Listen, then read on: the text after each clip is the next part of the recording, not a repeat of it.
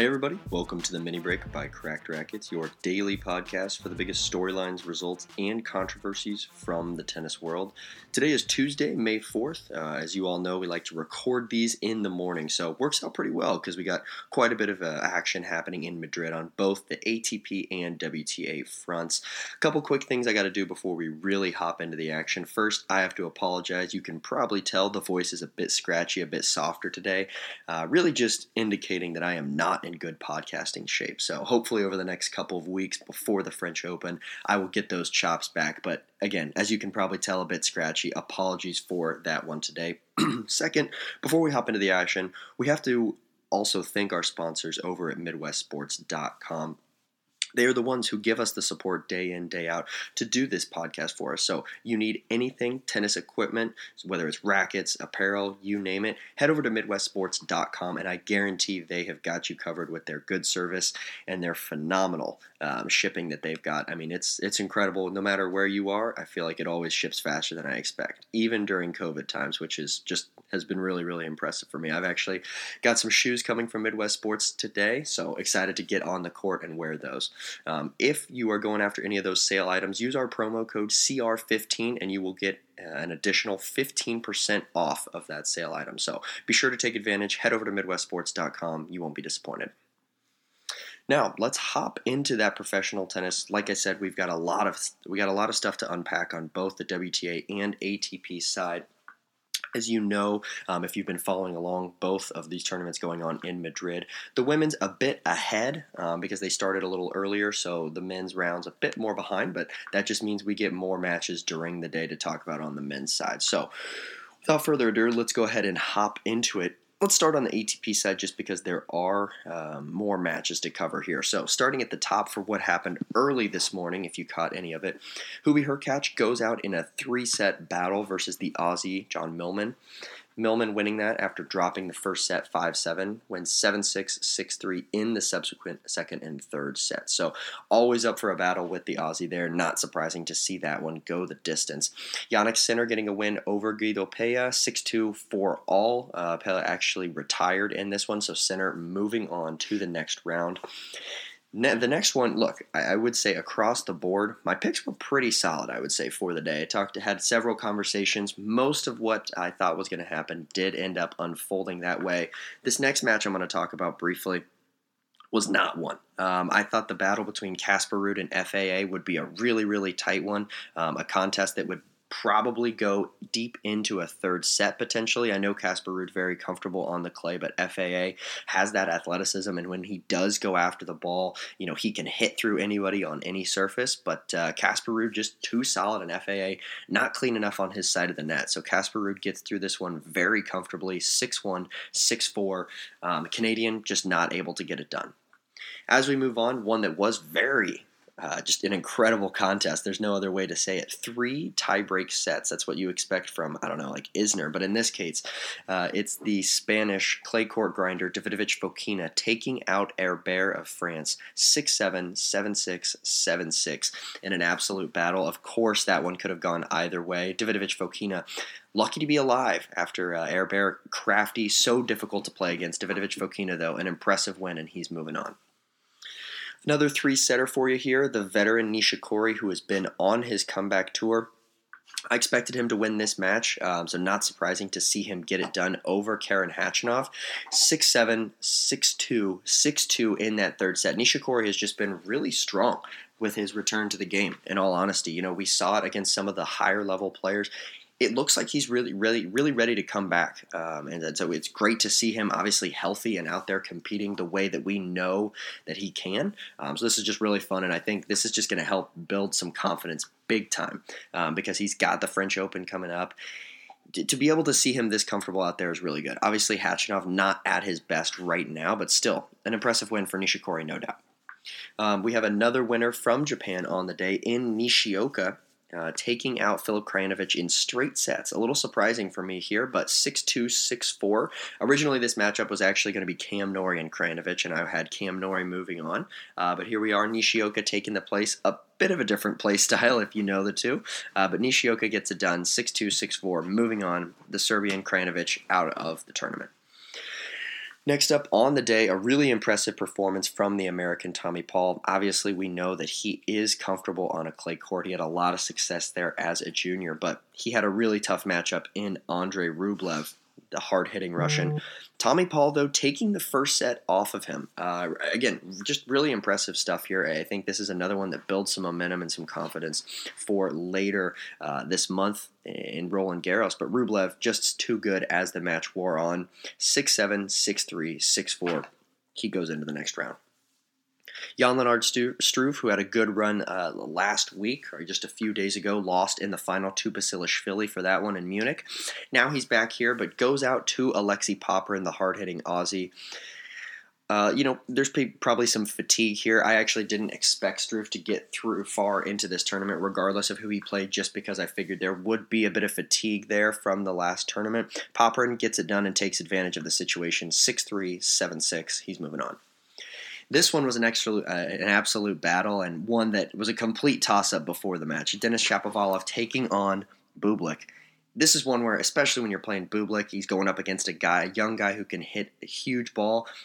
I just didn't even know what to expect out of this match. It's always expect the unexpected with Bublik, but Denis Shapovalov looked solid. Bublik, though, just too good in the end. 3 tight sets here. Bublik gets it done 6-4, 5-7, 6-4, and he's moving on. 2 more 3-setters thus far on the day. I'll remind you there still are a couple of matches that have yet to be played on the men's side, but for what we've got so far, 2 more 3-setters that we had this morning. Taylor Fritz taking on Ramos Vinolas, somebody who just took on a title and is obviously incredibly comfortable on this surface. Taylor Fritz looked pretty solid in this one, but I think at the end of the day, Ramos just much more comfortable on the clay here. Gets it done, wins the first 7-5, drops the second 5-7, wins the third 6-4 over the American Taylor Fritz.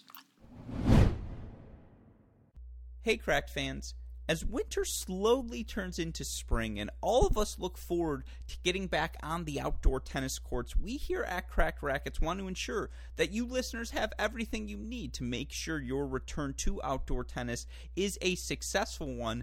That's where our friends at Gamma Sports come in. Now, if you need new strings, new grips, new court equipment, ball hoppers, machine tools, and accessories, whatever it may be, our friends at Gamma have it all for you. They've also, of course, got dampeners, over grips, replacement grips. They've got it all. And if you go to their website, gammasports.com/tennis right now, you use our promo code CRACK20, you'll get 20% off your order. Now, I know Gamma has a new string pattern in the queue called the React Pro, which all of you Gamma string users will enjoy. And even if you're not using Gamma strings, maybe now's the time to start. But they've also got polyesters, everything you could be looking for from a tennis equipment standpoint, all in one location. Just go to gammasports.com/tennis right now. Use that promo code CRACK20 to get 20% off your order. Again, gammasports.com/tennis. Use that promo code CRACK20 to get 20% off your order.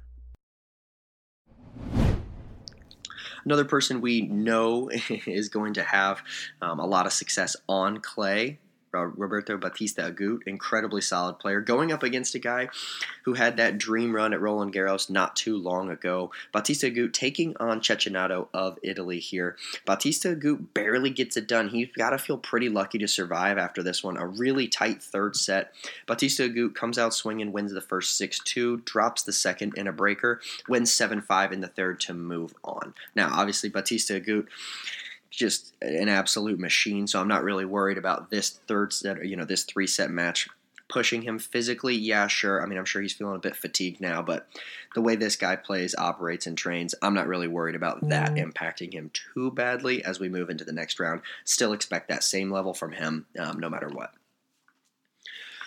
Next match, Basilashvili, he's going up against Benoit Paire, another one similar to Bublik where you just don't know what you're going to get out of this sort of match. But Benoit Paire staying solid, and actually this is one of my picks too. I was just feeling the Benoit Paire train here a little bit, so got lucky with this one probably. But he gets out of here with a straight set win. Both pretty tight sets here, but Benoit Paire able to get it done 6-4, 7-5, and not have things extend into a third set.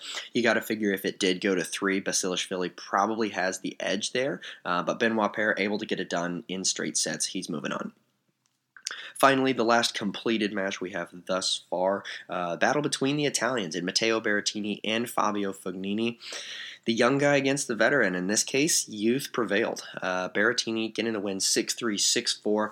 I am a bit surprised here. I thought Fognini would at least grab a set and make this a bit tighter of a competition, but, never exactly know what you're going to get with Fabio, but we've seen him have great success on the clay. So Berrettini obviously playing very well here. And again, as I mentioned before, I think it's especially important for these young guys, not as much for the veterans, but especially for these young guys, to get some success in this clay court swing, to build a little bit of momentum and confidence as we go into Roland Garros. I mean, you got to think for Matteo Berrettini, after he pushed up into that top 10, he hasn't had necessarily the best runs, but getting wins like this over people like Fognini who are veterans, who can beat the big guys, that's going to speak volumes, and I think that's going to make him feel a lot better as he goes into those tough matches that happen at Roland Garros. So good to see for Matteo Berrettini there. Obviously, he's one of those guys who can hit through pretty much anybody when he goes after that serve and forehand.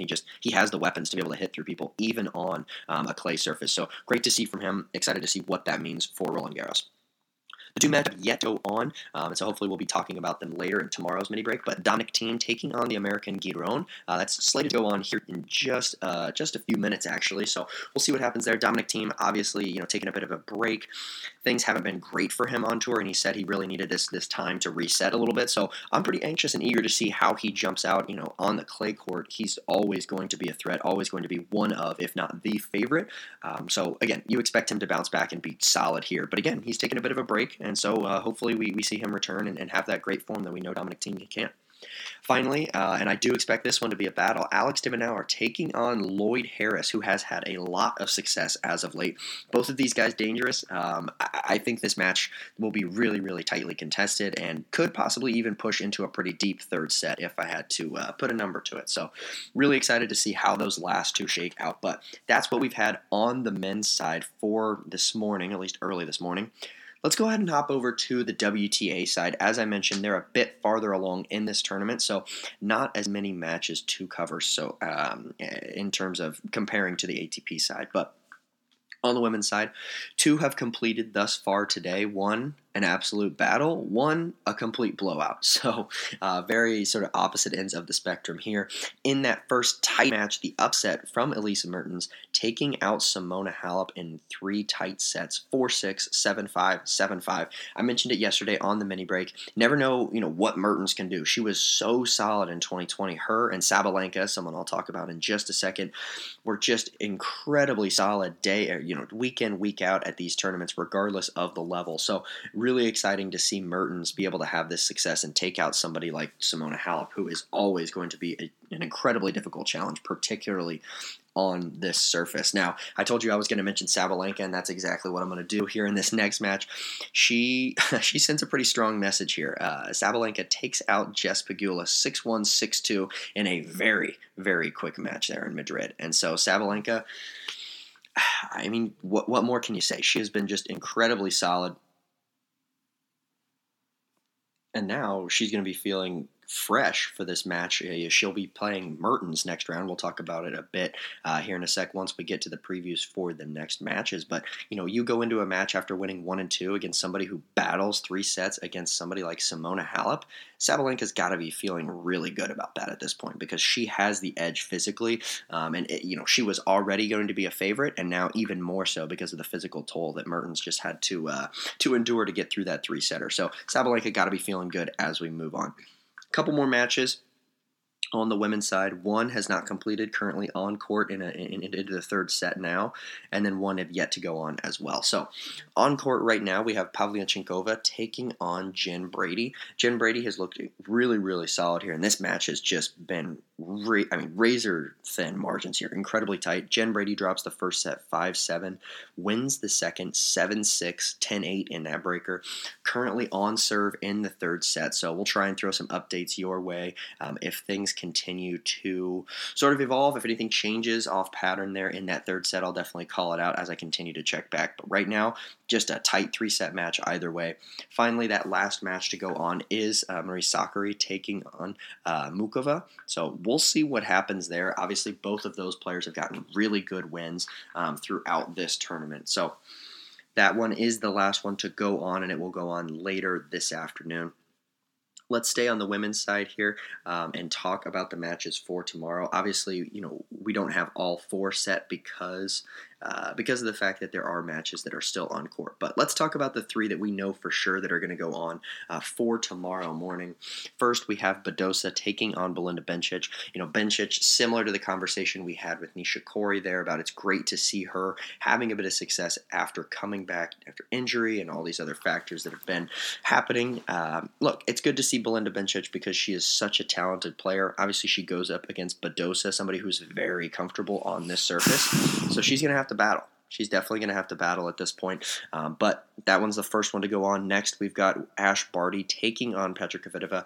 Very interesting clash of styles in this one. I think you have to give Ash Barty the edge because of that matchup, especially on this surface. But look, at the end of the day, Kvitova knows how to win these big matches. And if she gets a hold of these neutral rally balls and can really push Ash Barty around, I think she'll be in pretty good shape, honestly. And she has chances to win this. Ash Barty loves going to that slice, but Kvitova can play the slice and play that low ball too, so we'll see how that one shakes out. But like I said, I think Ash Barty has to be regarded as the favorite, no doubt about it.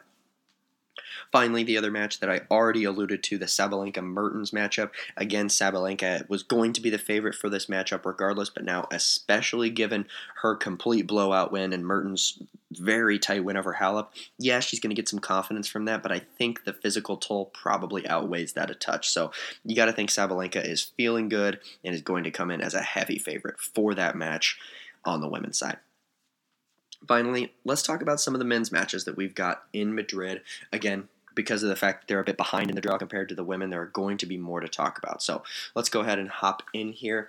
Starting us off on the very early morning matches, Davidovich-Fokina taking on Daniil Medvedev.